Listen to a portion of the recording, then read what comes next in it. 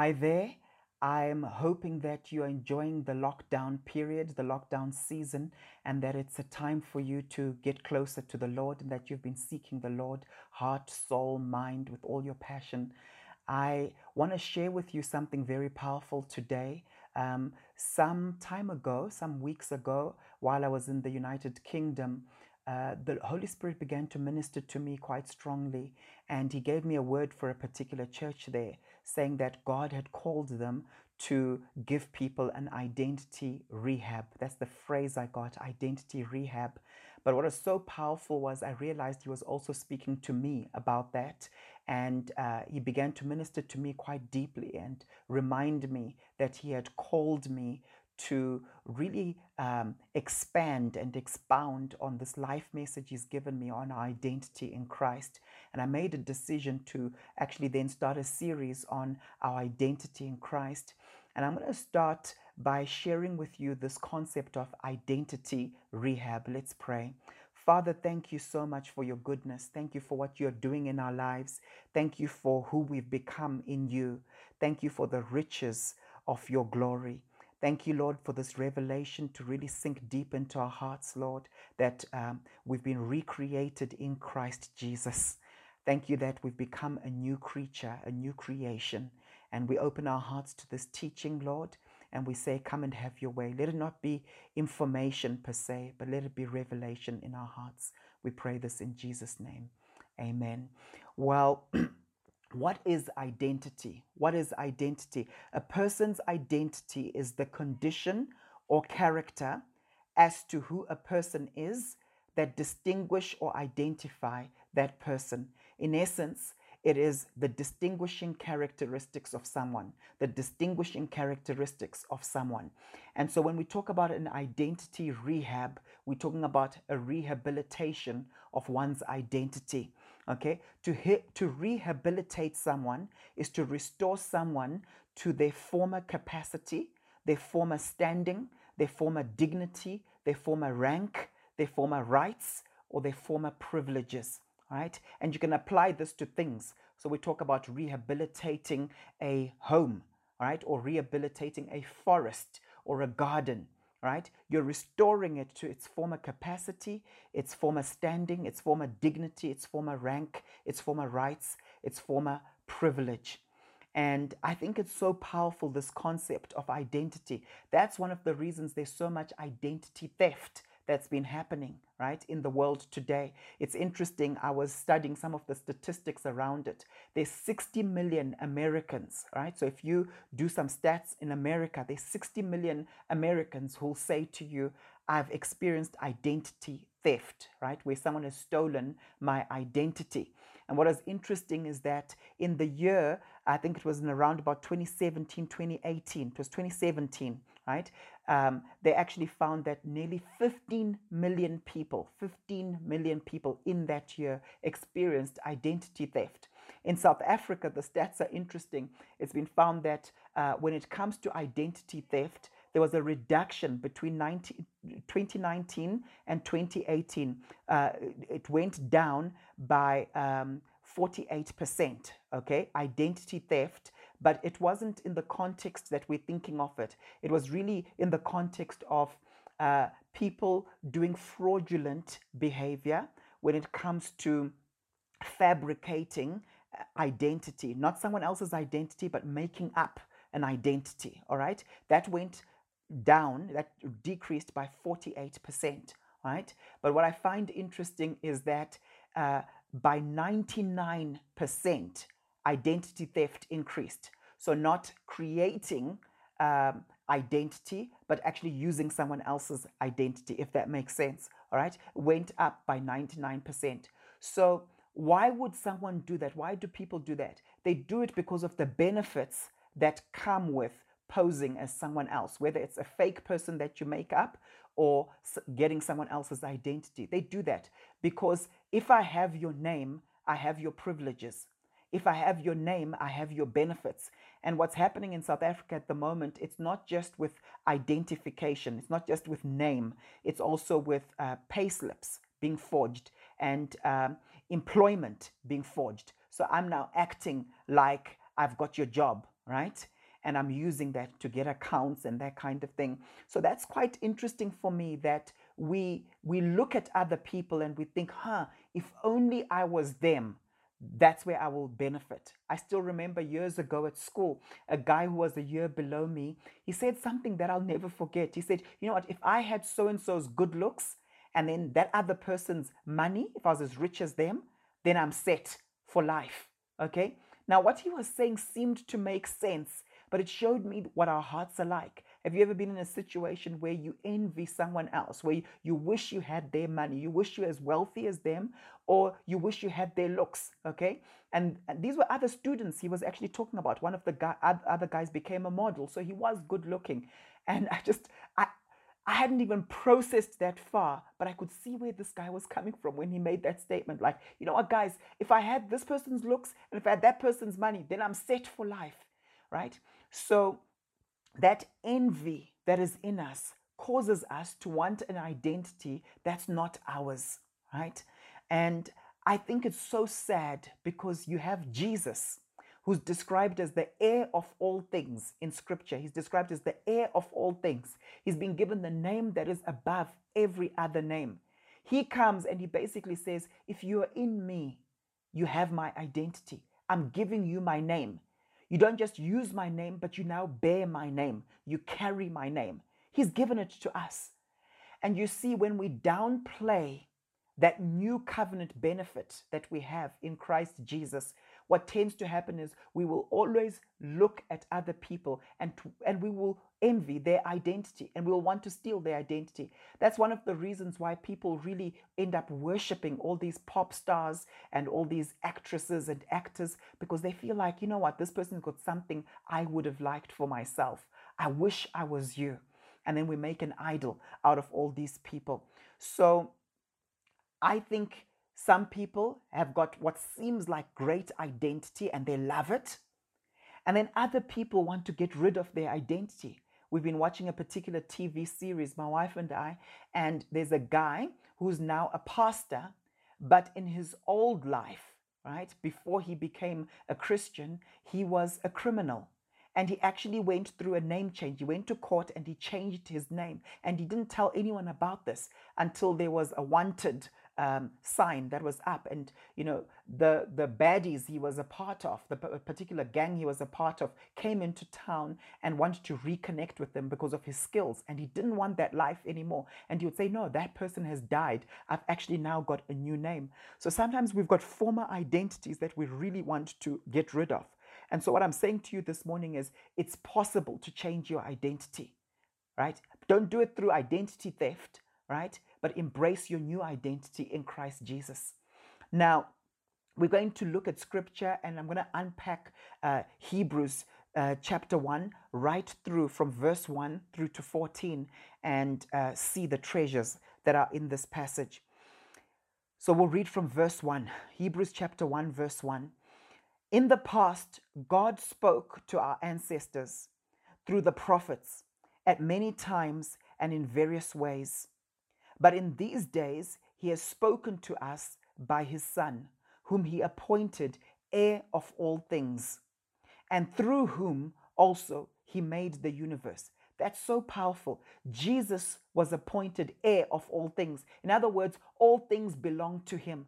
But it also says that through him, the whole universe was made. In other words, the universe was made for him and also by him and through him. That's the centrality of Christ, right? Throughout creation. Now, if everything was created through him and for him, then of course our primary purpose should be to worship him. If everything was created for Jesus and through Jesus, then our primary purpose should be to live for him, to worship him. We must desire to see all things functioning for him. You see, if things are not functioning for Christ, it means that they're not operating according to the purpose of the Creator, the purpose which the Creator gave them. And this applies to music, it applies to preaching, it applies to churches, it applies to businesses. We function at our best when we're doing what we were created to do. So when we're living for him and we're living through him, then we're functioning at our best. If we are to remain aligned to kingdom purpose, then everything we create and do should be through him and for him. So our identity rehabilitation is actually a process of alignment with the king and his kingdom. That's what it is. Our identity rehab is a process of being aligned with the king and his kingdom. And I'm telling you right now that there's actually a fight. There's a war going on for your identity. There's a war going on for your identity, and the enemy knows how to wound people in order to rob them of their true identity in God, right? That's why verbal abuse is so destructive, because very often people will internalize what has been said about them. See, the thing that ruins you in life isn't so much other people's words, it's how you interpret what they say, okay, and how often you rehearse it until it becomes you, right? You embrace it as part of your personality. And that's exactly where the enemy wants us to be. So it's a rehabilitation process that a lot of believers go through, because we become Christians, but very often in our mind, in our psyche, in our conscience, right? We're still warped in how we think concerning ourselves. And you always live out your identity, right? You behave according to how you see yourself. If I believe I'm a cow, when you go and have lunch in a little while, guess what? I'll go and look for grass to eat because I believe that I'm a cow. So when something is made for someone, it is set apart for them. When something is made for someone, it is set apart for them. So God is jealous over your identity because he's the one who gives you an identity. We were created in his image. We were made for him. All things were made for Christ and were made through Christ, right? And it's set apart for him, right? No one else can use it. My wife has got a beautiful triathlon bike, but when you get a bike like that, it's customized to suit you. You literally have to take it to a professional who knows what he's doing, and he will make that seat the right size for you. Everything, it's all digitalized now, but it's done right angles based on how long your legs are and so on, right? Birthday cake. You know, it's very difficult to pass on your birthday cake to someone else, especially if it's a designer birthday cake, right? And it's got that Man United logo on it. And if you're a Man United fan, then it's for you. You can't pass it on to someone who supports Tottenham Hotspurs, for example, right? So God created you for himself, right? So when you are living for him, there's flow in your life. The moment you start living with an identity that's for someone else or something else, then you have problems. It doesn't work. It doesn't work. Now, I want to encourage you with this verse. Let's go into verse 3. It says, "The sun is the radiance of God's glory and the exact representation of his being, sustaining all things by his powerful word." Sustaining all things by his powerful word. So creation came out of his word, and creation is being sustained by his word. And it's the same with us in our lives. We were born by his word. We were born again through his word, right? And his spirit. And then what happens in our lives is that our lives are sustained also by his word. And that's why, in terms of my breathing right now, it's sustained by his word. If I need healing, that comes from his word. The Bible says he sent his word and healed them of all their diseases. So Jesus is the living word. And when I live by him and through him and for him, and I'm sustained by his word, it's amazing. I'm now living according to my purpose. So we were created by him and we are sustained by him. The entire cosmos, the entire health system, right? And this is why we need to bring his word into every life situation.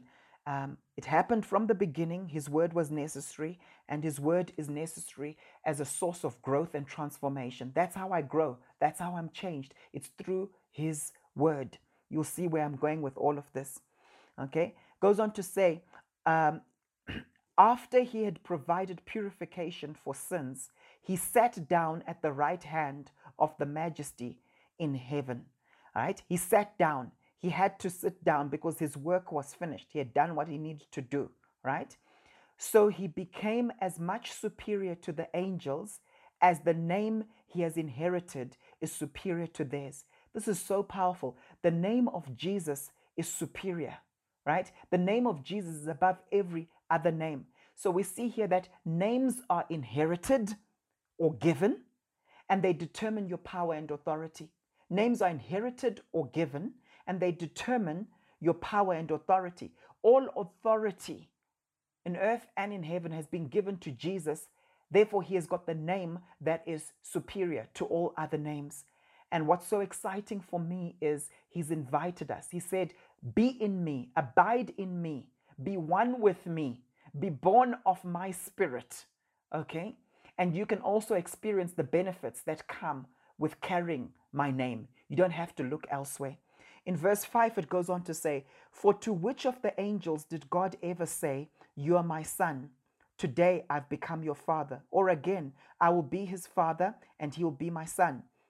And again, when God brings his firstborn into the world, he says, let all God's angels worship him. In speaking of the angels, he says, he makes his angels spirits and his servants flames of fire. So angels are his servants.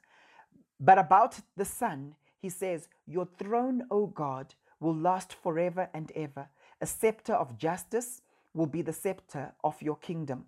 You have loved righteousness and hated wickedness. Therefore, God, your God, has set you above your companions by anointing you with the oil of joy. So Jesus is joyful. Amen. He also says, in the beginning, Lord, you laid the foundations of the earth, and the heavens are the work of your hands. They will perish, but you remain. They will all wear out like a garment. You will roll them up like a robe. Like a garment, they will be changed. But you remain the same, and your years will never end. To which of the angels did God ever say, sit at my right hand until I make your enemies a footstool for your feet? So that's what he said to Jesus. Sit at my right hand. Jesus is sitting, right? Until I make your enemies a footstool for your feet. Let me ask you a question. Are you part of Christ's body? Yes, we are. The church is his body, right? Your feet are part of your body. So guess who's under us, right? God's plan and his intention is that he disarmed all principalities and all powers, right? He disarmed them. They've been disarmed. The war is over. But our job now is to enforce that victory until those enemies are actually part of Jesus's footstool, right? In other words, they're under the church. Now, positionally, that's where they are. But in terms of how I overcome in my life and how I resist the enemy in my life, this needs to become a reality, right? So God desires a church that will overcome. His church is Christ's body, and our job is to enforce the defeat. But the only way we can do it is when we fully carry his name, because we do it as long as we are connected with Christ Jesus. We don't do it as a legalistic act. We don't do it outside of Christ because of our own intellect, our own works. We do it as part of his body. We're his feet, and he's making the enemy his footstool. All right? We're his body. We're his hands, and he's making the enemy his footstool. Isn't that so powerful? And that's the victory that we have in Christ Jesus. I'm going to read verse 14. Are not all angels ministering spirits sent to serve those who will inherit salvation? So earlier on it says that angels are the Lord's servants. And now it actually explains who they are serving. It says they are ministering spirits sent to serve those who will inherit salvation. On a different occasion, I'll speak to you how to make angels work for you, how to get them to work for you, because there are a lot of believers who have not tapped into this, all right? But they are ministering spirits sent to serve those who will inherit salvation. Are you inheriting salvation? Yes. All right. If you're a believer in Jesus Christ, you're inheriting the fullness of salvation. Okay. So you've got angels that are available to work for you, right, as servants. Now, if you look at Hebrews chapter 2, and we're going to look from verse 6 to 11, I want to show you this reality that Jesus, so great, so powerful, name above all names, seated at the right hand of the Father, how does this translate to you and I in terms of where we are positioned.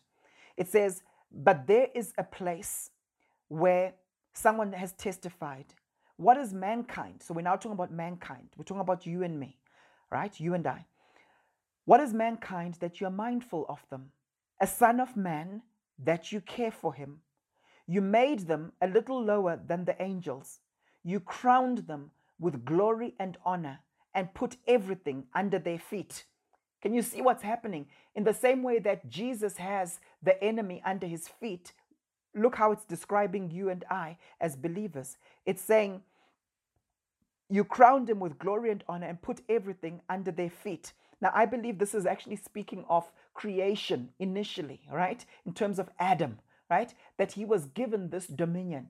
And so we're going through a rehabilitation so that that thing is restored. And it's restored to us in Christ Jesus. But it can only happen when we're walking in our true identity in him, right?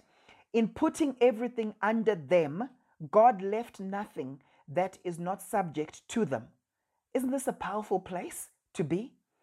Yet at present, we do not see everything subject to them. So in the natural, we're not seeing it, right? We're not seeing it. But we do see Jesus, who was made lower than the angels for a little while, okay? When he came in the incarnation, when he died for us, right? But he's now crowned with glory and honor because he suffered death, so that by the grace of God, he might taste death for everyone. So we don't need to die anymore because he's died, right? In bringing many sons and daughters to glory, it was fitting that God, for whom and through whom everything exists, that's where you see it again, right? Everything that was created for him and through him, right? Should make the pioneer of their salvation perfect through what he suffered, both the one who makes people holy and those who are made holy are of the same family. In other words, what Jesus experienced, because we are of the same family as him, because we are one with him through his atonement, right? We can also experience that same glory and that same honor. Why? Because we are in Christ Jesus in his death. This is so important. So Jesus is not ashamed to call them brothers and sisters. So what's the revelation we get from this?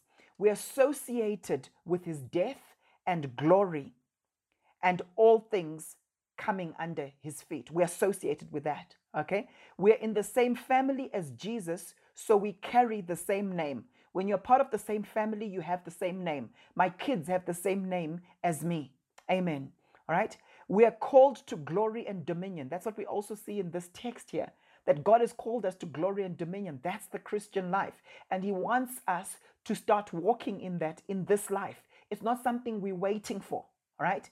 The only thing in terms of salvation that we are waiting for is the full salvation of our physical bodies when we get glorified bodies. But we have been saved. We are being saved. That's sanctification. We're being made holy, right? And we will be saved in terms of the physical body, right? But in terms of us walking in glory, walking in dominion, walking in honor, we can do that because we are in Christ Jesus and his name is the name above every other name. It already is. Okay, and we are in Christ Jesus. It's not like we're waiting for his name to be exalted. His name has already been exalted, and that exalted name he's already given to you and I.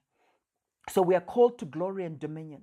He was crowned with glory and honor so that we can also be crowned with glory and honor. Because Jesus died, we also died in him, and now we can reign as kings in honor, in glory, and in holiness. Those are the three things that are mentioned in this text: glory, honor, and holiness. So my question to you is, do you believe that these things are your identity?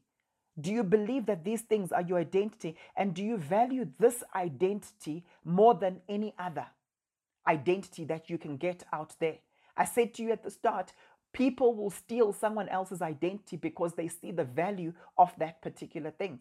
They will fabricate an identity, or they will take someone else's identity or payslip, whatever it is, and pretend it's theirs because they value it. They see the benefit of it. Question: do you see the benefit of who you've become in terms of the new creation? You see, unless we meditate on these things, we will go by other defaults. Unless we fully meditate on these things, we'll go by other identities. So there's a battle for your identity. There's a battle for your identity. Your identity will determine your behavior. And that's why you'll see in scripture when Paul the apostle is trying to stop people from sinning, he doesn't just say to them, stop sinning, naughty, naughty, naughty. What does he say? He says, but don't you realize that your bodies are the temple of the Holy Spirit? What is he actually saying? He's saying, if you know your identity, there's certain things you won't do. If you know that you're God carriers, there's certain things you won't do. If you know that you carry the same power that raised Jesus from the dead, is actually alive and at work in you, you will also function in that same power. You see, when we have a revelation of the treasures we have in this wonderful new creation, our behavior changes and possibilities change. Possibilities change. That person who was shy and timid and couldn't speak in front of people begins to do so. Why? They know what they carry. We bear his name. The Bible tells us that as Christ is, so are we in this world. Well, as Christ is, how is Christ? Well, his name is exalted in glory and in honor, and I bear his name so I can function in the same way that he did when he was on the earth. I think that's so powerful. When you so immersed in this, you don't desire any other label. You don't desire any other label. You know, it's like with clothing labels. When you get used to being dressed in Armani or Dolce and Gabbana and all those fancy things and so on, right? There's a side of you that doesn't want to be dressed in other things because you've tasted good quality. You know, people who are into labels and, you know, how you dress and that kind of thing. That's what happens. You know, someone gives you a present, for example. I've had this happen to me before where I've been blessed with all sorts of nice things. And then there's that pressure because people see you in those nice things for a few days running. And what happens? All of a sudden, it's difficult to lower your standard. It's that pressure to maintain that particular standard. So if that's true when it comes to the labels we dress up in, how many of you have tasted Jesus? How many of you have tasted using the name of Jesus? How many of you have tasted the glory of being one with him and associated with him? When you've truly tasted that and you're truly walking in that, you don't desire anything else. You don't desire anything else because that's a step down, right? So when it's part of your identity, walking in this new covenant name, when it's part of your identity, it produces certain results. I still remember going to school with certain people that, technically speaking, in terms of IQ, they weren't that smart. They might have been in the third set, okay? Remember in those days, they would do streaming and you'd have 4 sets, and the clever, smart kids would be in set 1, and then there was set 2, set 3, set 4, right? And you'd have some kids who were in the third set, but because they came from a family of maybe doctors or engineers or lawyers, you see them ending up getting into university. I don't know how it happened, and studying that particular thing. And now today the person is a doctor or some fancy lawyer. And you wonder, how did they do it? I can tell you how they did it. It was part of their identity. In their psyche, they felt, you know what, this is what our family does. And all my uncles do this. My whole family does this. So, hey, I'm a part of this. So let me do it. Okay? That's what identity produces. When you know who you are, you realize how much you can achieve.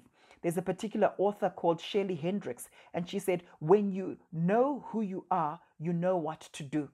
Often people struggle when it comes to choices, when it comes to peer pressure, when it comes to decision making because of identity issues. They don't really know who they are. In a particular series that we've been watching, it's been interesting because there's a particular lady who's from a very wealthy family. She moves to a small town, and the dude she's in a relationship with kind of like points out that you don't really know who you are. Your behavior is inconsistent. You're in this small town because you love poor people, you love the marginalized, and you're doing all these things. But from time to time, that rich girl mentality seems to kick into you, right? And what was interesting was that she goes through a process, and it's really to do with identity. You know, her dad wants her to marry some other rich guy. They don't like the guy who she's hooked up to because they feel like, you know what, he doesn't have the social standing that she has. So they really big into this thing. And you see there's some confusion. She hits a bit of a wobbly from time to time. But at a certain point, she becomes more consistent and she becomes settled. And a couple of people point this out. A close friend of hers basically says, it's because you now know who you are. That's why this has happened. You now actually know who you are. And I want to encourage you, find out who you are, especially who you've become in Christ Jesus. Decision making becomes super easy. You see, the challenge we face is that a lot of us have multiple identities. You know, I'm a father, I'm a psychologist, I'm a pastor, I'm a business person, I'm a friend, I'm a son, I'm a brother. So we've got all these things competing, vying for attention, but I'm also a Christian. And the key thing is to ask yourself, what's my primary identity? If you're a professional golfer out there, for example, do you see yourself first as, I'm a professional golfer? Oh, I happen to also be a Christian, but I'm a professional golfer. Or do you see yourself as primarily a child of God? That's your primary identity, but you happen to also be a golfer. Can you see the difference? We've got all these roles that we play, but it's crucial that Christ is central in all those roles. So instead of just being any father, I need to be a Christ-centered father. Instead of just being any husband, which is a very important role, I need to be a Christ-centered husband. You see, instead of just being any pastor, I need to be a Christ-centered pastor. I still remember in the late 90s, I was doing my master's in psychology, and we had a small class. There were about 8 of us or so. And we were asked a question. We were asked to write out our identity, right? The things, the characteristics, the things that distinguish us and that make up our identity. And in order of dominance, we were to list those things. And both myself and a Christian friend who was in the particular class, we had Christian right at the top. Other people didn't have that. They might have had their gender as the first thing. They might have had their ethnicity as their first thing. And you see, what happens is people will relate to you, right, in various ways based on their value system. And because in life we're having people relating to us in particular ways, the way they relate to us reinforces that aspect of our identity. So if you are in a nation where you've been oppressed because of the color of your skin, you become very conscious of the color of your skin, right? But in other nations where that's not an issue, you don't necessarily think of yourself according to that, all right? So you find if someone is in Switzerland, for example, and walking around as a black-skinned person, they're probably not always that conscious of, I'm black, I'm black, I'm black, I'm black, I'm black, because that's not necessarily an issue, a major issue in a country like Switzerland. But in a country with a history like South Africa, then people become very black conscious because of that, and becomes their primary identity. So here's the thing, watch out for that. Watch out for that. I remember I've been watching a series to do with Bruce Lee and his life.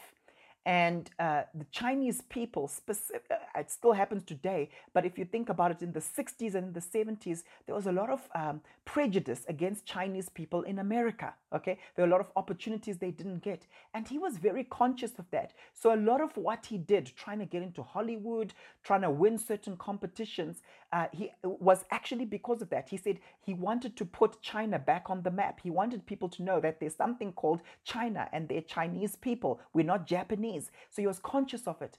And before one of the competitions, he actually said, you know what, when I win this competition, I'm actually going to say out to people, I'm going to say, I am Chinese. So he became proudly Chinese, and he did it. After the competition, he won and he shouted out, I am Chinese. And what I've seen happening when it comes to identity is we often overcompensate because of past oppression. And we call this traits due to victimization. Traits due to victimization. If you've been victimized in a particular way, then you go overboard, highlighting that I am this. And whilst there's nothing wrong with that, because it's part of one's identity, as a believer in Jesus, it's so important to be able to empty yourself of certain identities, especially when we call them pseudo identities. I'm part of this gang. A lot of people will join certain gangs because of the sense of meaninglessness of their life and the sense of significance that they're looking for. So they end up getting into very dodgy subcultures just to have a sense of identity. But when you're in Christ Jesus, it's important that the dominant identity we have is who we've become in Christ. You know, the early church had to be in that space because it was a life or death situation. If you're a Christian, you could be persecuted, you could be martyred. If you're not a Christian, then you will be saved in terms of physical death. But nowadays, because that's not an issue, you have some people who keep their Christianity on the down low. They go to work and you say, well, do other people know that you're a believer? No, it doesn't really matter. It doesn't make a difference to me. I want to ask you, does Jesus make a difference to you? Does your identity in Christ come first? Is it something you talk about? Is it something significant? Or is it just one of the many identities that you have? This is so, so important, not to downplay our faith in Christ. Where would you put Jesus and your faith, your oneness with Christ, if you had to write out a list of your identity? Will it come first before your status, before your profession? I've noticed today in contemporary society, for some people, it's so, so important to be known for what you have as a profession.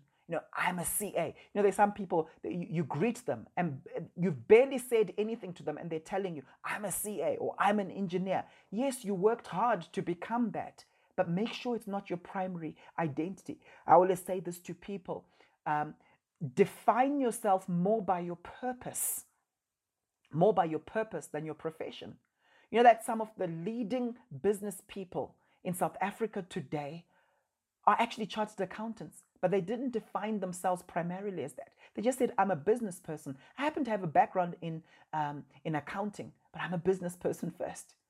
It's the same for us as believers.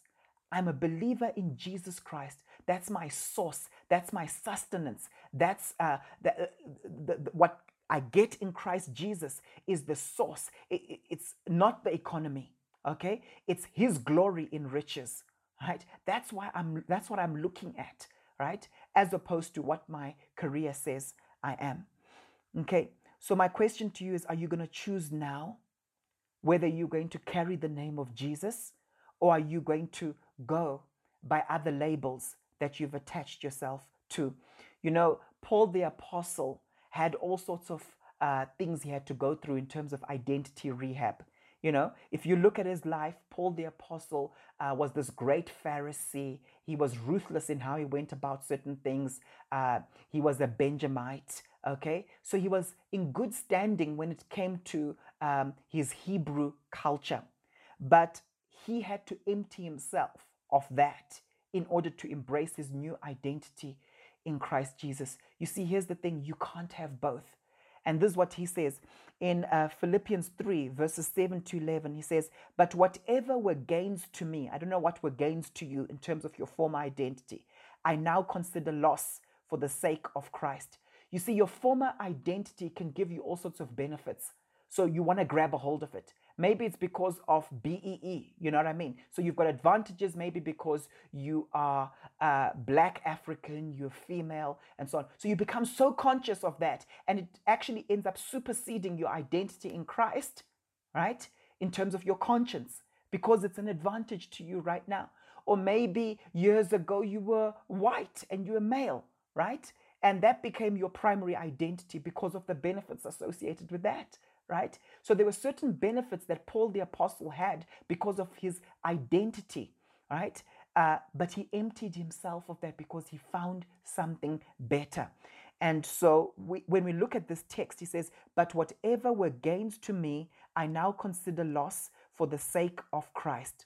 What is more, I consider everything, not some things, everything, a loss because of the surpassing worth of knowing Christ Jesus, my Lord, for whose sake I have lost all things. He's using extremes as he's speaking.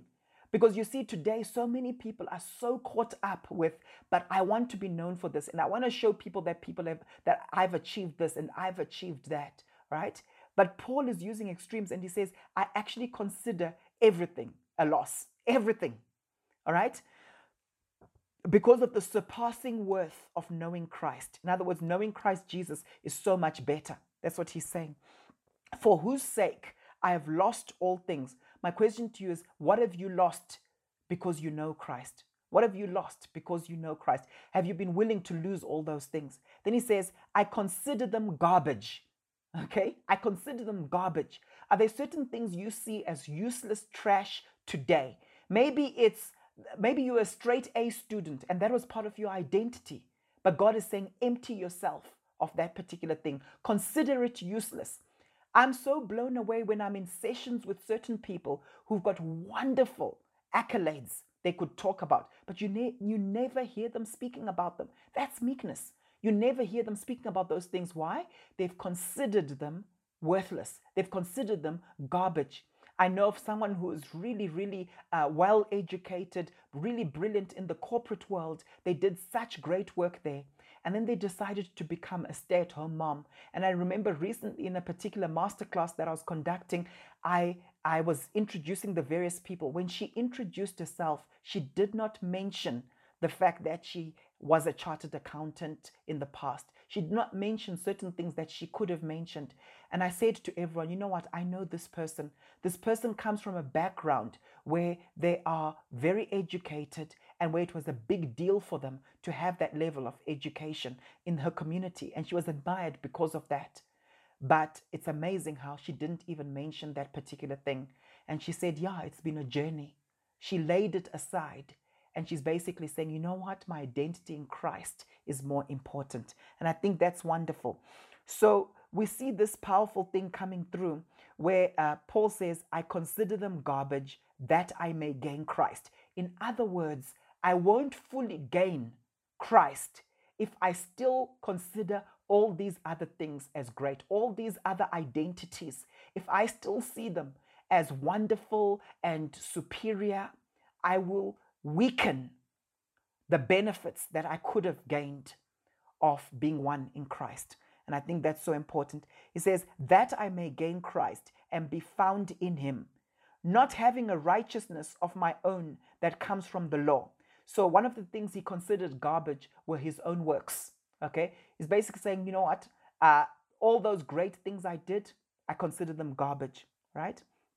And he says, but that which is through faith in Christ, the righteousness that comes from God on the basis of faith. And he says, I want to know Christ. He was desperate to know Christ. Yes, to know the power of his resurrection and participation in his sufferings, becoming like him in his death, and so somehow attaining to the resurrection from the dead. And what he's highlighting here is that if I want to know him like this, and if I want to experience this resurrection power, I have to die to those all those other identities. Why? This power lies in my identification with Christ. And here's the thing, we don't just use the name of Jesus, we now carry the name of Jesus. We are associated with the name of Jesus, you see. And God is calling us as believers to desire this so much. But we have to die first in order to experience this resurrection life. So when you choose to carry other labels, you weaken the effect of the new covenant identity on your life. When you choose to carry other labels, you weaken the identity you have and the effect of this new identity of the new covenant. You see, although we have multiple roles, it's important that Christ is at the center of all those particular roles. God is calling us to be Christ-centered business people, Christ-centered husbands, Christ-centered parents, Christ-centered pastors. Christ must be at the center of all these roles that we have. And that's why I asked you earlier on, are you a sportsman who happens to be a Christian? Or are you a Christian first who happens to be a sports person? And that's very important. You know, often people will look for a specific identity just to escape from a sense of meaningless in their lives. You'll see them becoming a part of certain dodgy subgroups or subcultures, but they're looking for an identity. Sometimes it's that search of significance. You know, in contemporary society today, often people are looking for a sense of significance. That's that sense of, I matter, I'm important, or a sense of belonging, I belong somewhere. There's a particular author, Robin Jones Gunn, in Peculiar Treasures, stated this, talking about a particular character. Part of her had hoped he would say something like, I want you, Katie. How many of you would love that? I want you, whatever your name is. Okay? You belong to me now. I'll take care of you. He didn't say that, but his answer was the best one, really. You belong to Christ, Katie. You belong to Christ, Katie. You see, the Bible tells me that I'm complete in Christ. In Christ, I have everything that I need. And that's the answer a lot of us are looking for. Do you know that knowing your identity in Christ will boost your self-esteem? It reduces anxiety and depression in your life. Often the reason why people have psychosomatic sicknesses today is because of identity issues. They don't know who they are.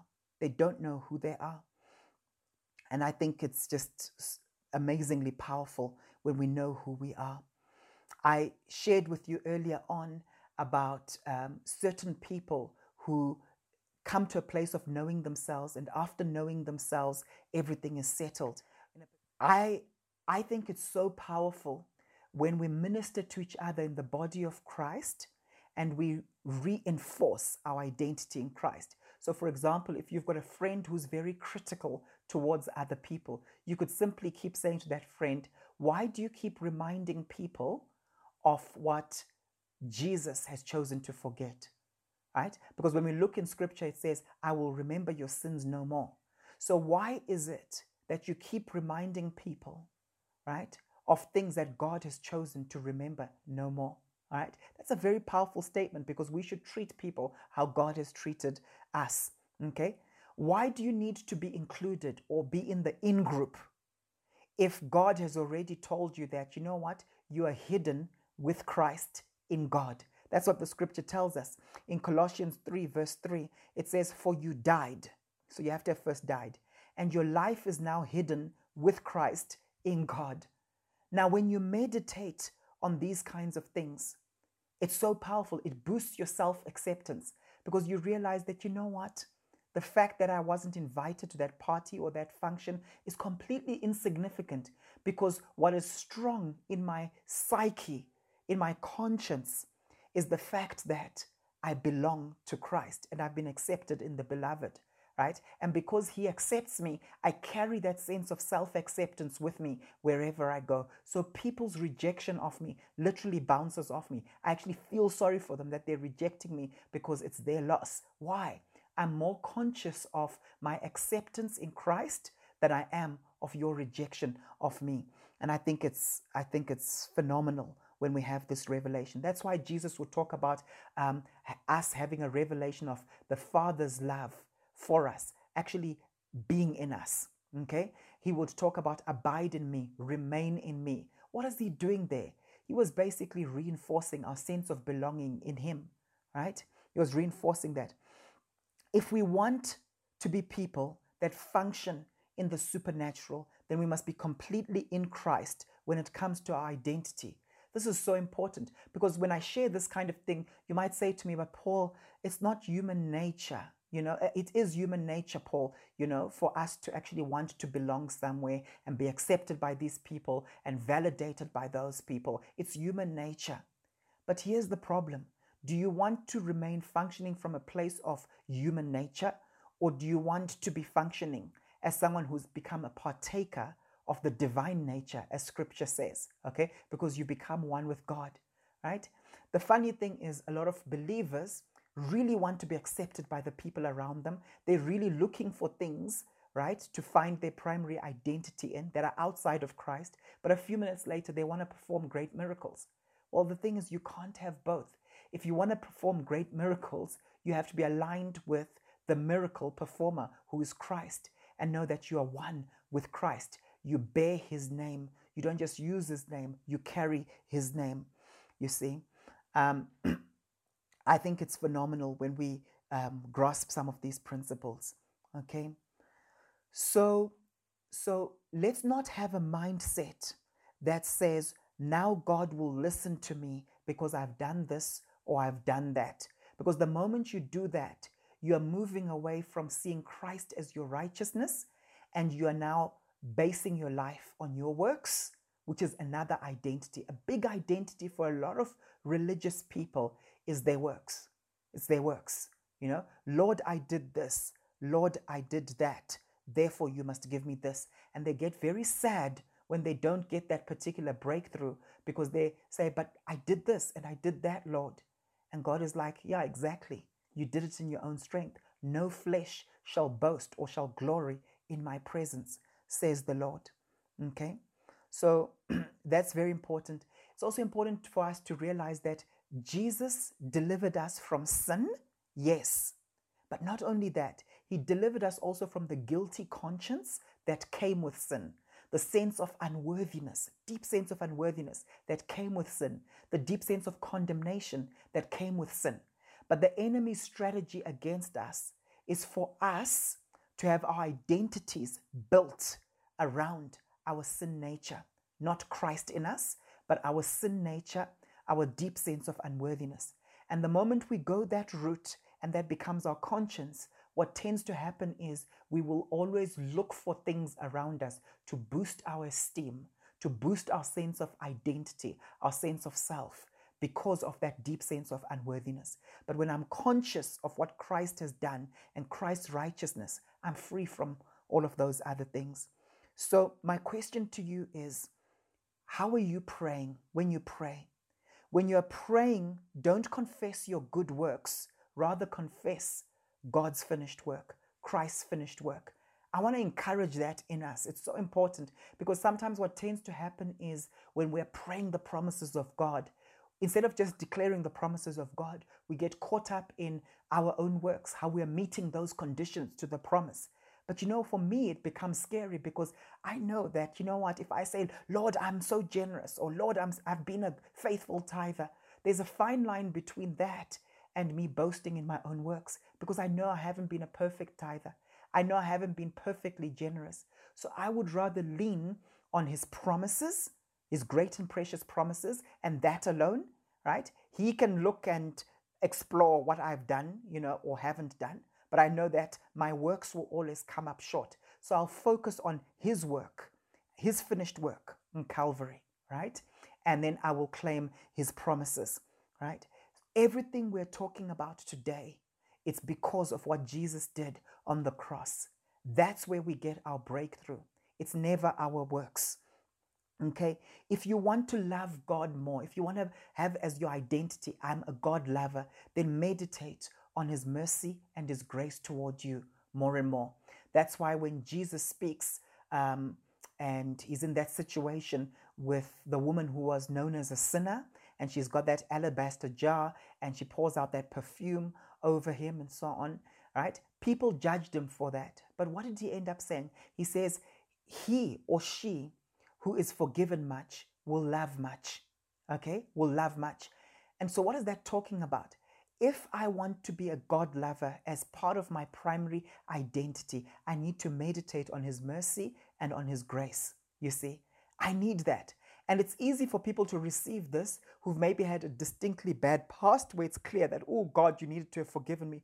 But sometimes with church folk, they become self-righteous and they start leaning on that as their primary identity, right? And so they don't meditate on his grace and forgiveness, because they haven't got that realization that they've had to be forgiven a lot. So people might say, Paul, you're not that critical. You're easy to work with. You don't criticize a whole lot. Where does that come from? And for me, I want to make sure I have the grace of God operating on my life. I'm so aware that with the same measure I judge other people, I will be judged, as the scripture says.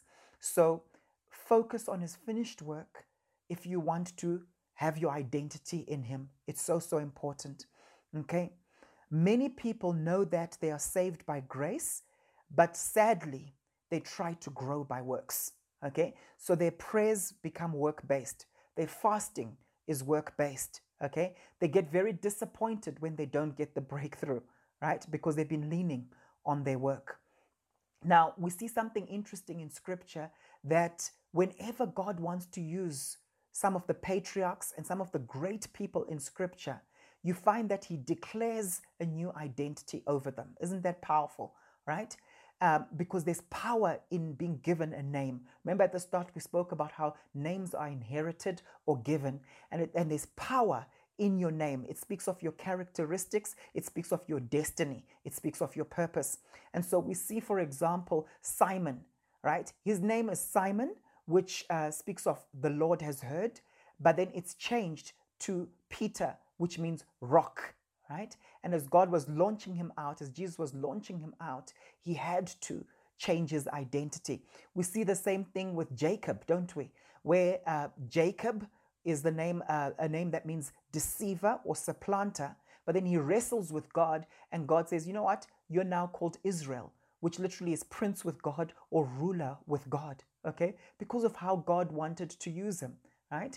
And then there's certain names that were given as people were born. For example, it was said, you know what? You'll call your son Isaac, which means laugh or laughter, all right? And then we also have what happened with Abraham and Sarah, right? It was Abram. He was called Abram, which speaks of exalted father.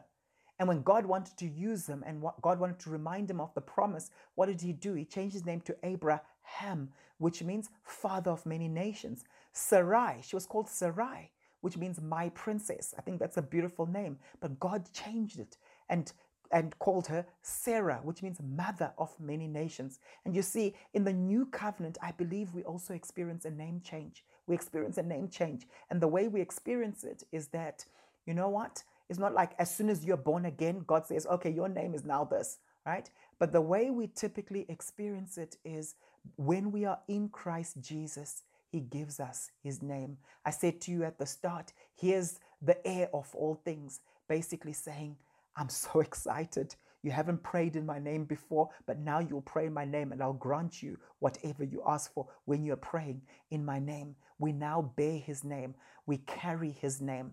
Throughout scripture, you will see the name of God associated with nations, associated with cities, associated with tribes. You know, the Bible speaks of that nation that bears my name. Are you that person that bears his name? Are you ashamed of his name? Or are you proud of being associated with his name? I think that's phenomenal. I want to encourage you as I end off with Ephesians 2, verse 6. This is a very powerful verse, and I believe that it will speak to you as you meditate on it in the days to come. And God raised us up with Christ and seated us with him in the heavenly realms in Christ Jesus. I want to ask you a question. What would change in you if you saw yourself completely as God sees you? What would be different in your life if you saw yourself as God sees you? Because right now he's looking at you and he's seeing you positioned with Christ Jesus, seated in heavenly places with Christ Jesus. I want to encourage you. Pray from that place. Relate to people from that place because you've become one with Christ. That's your identity. Empty yourself. I must empty myself of any other form of identity. It needs to be weakened, and I need to fully embrace Christ so that all the other roles I play, yes, they're valid, but in comparison to the surpassing greatness of knowing Christ Jesus, they look like garbage. Let's pray. Father, I thank you for what you're doing in our lives and in our hearts, and I thank you for the things that you're teaching us. Lord, we pray that grace will be released and activated in each of our lives. The grace to die to all those things that we saw as gain. The grace, Lord God, to relate to people based on who they've become in Christ and not based on their past. We open our hearts to you, Lord, and we ask that you give us this revelation in Jesus' name. Amen. I want to encourage you to stay with us as we embark on this journey concerning identity. I want to show you the power of identity in the weeks to come, and you will see how God will just take us to another level. This is so key in the Christian walk. God bless you.